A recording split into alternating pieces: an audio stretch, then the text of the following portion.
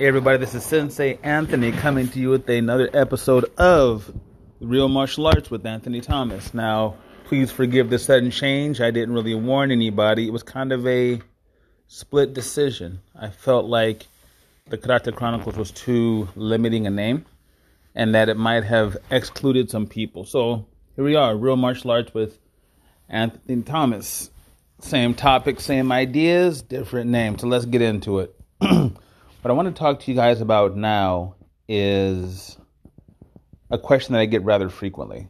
What is the difference between karate or taekwondo or kung fu and kickboxing? Now, this is actually, as a martial artist, this is a very easy question to answer.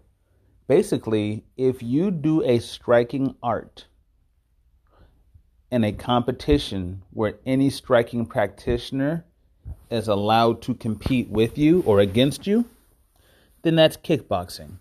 What makes striking martial arts different, or any martial arts different that matter, are their kata, their history, and in a lot of cases, geography.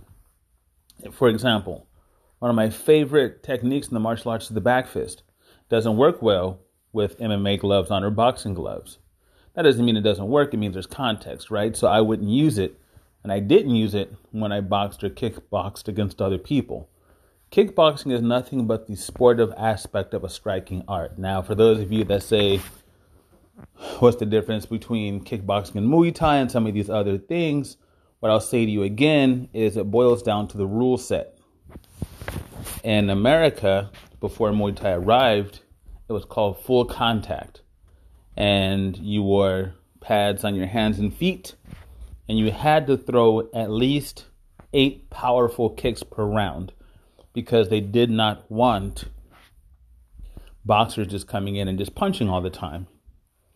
So this is the era of Bill Wallace and Johnny Terrio and Rick Rufus before he switched to Muay Thai. And what's his name? I cannot believe he was in kickbox with Jean-Claude Van Damme. Alex something, I think. I can't believe I'm blanking on that. I'm so sorry, you guys.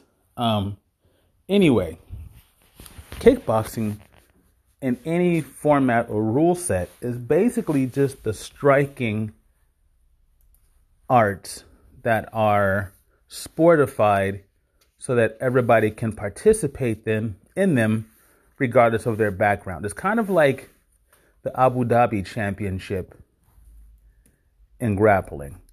There's no gi because they didn't want people to feel like it was favoring Brazilian Jiu-Jitsu stylists, right? And it was basically Brazilian Jiu-Jitsu enthusiasm which sparked Abu Dhabi. So they made it a no gi competition, in which we ended with where people from catch wrestling, Brazilian Jiu-Jitsu, Sambo, Kodesh, straight wrestling, and all of these other indigenous wrestling styles being able to compete under an agreed upon rule set. Now let me take a step back, you guys. The kickboxer that I was talking about was Dennis Alexio. I'm so sorry. I can't believe that I forgot that name. I must be losing my small bit on sanity. So anyway, basically what the sport of kickboxing does is it allows people to compete without any perceived preferences for one style to the other.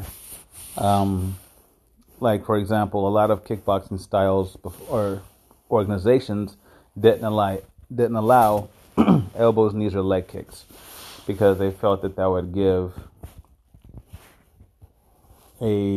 not an advantage to the Muay Thai stylists, but it was basically just something that, to be fair, they weren't familiar with at the time.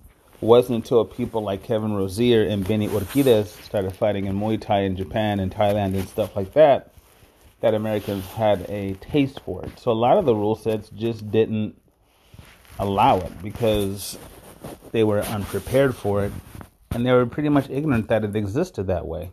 Now, in Southeast Asia, it's not just Muay Thai, it's Prado Sere, it's Letwe, it's all of these things like that, Bando. They all have similar rule sets. rule sets, which allow elbows, knees, kicking to the legs, and even headbutting.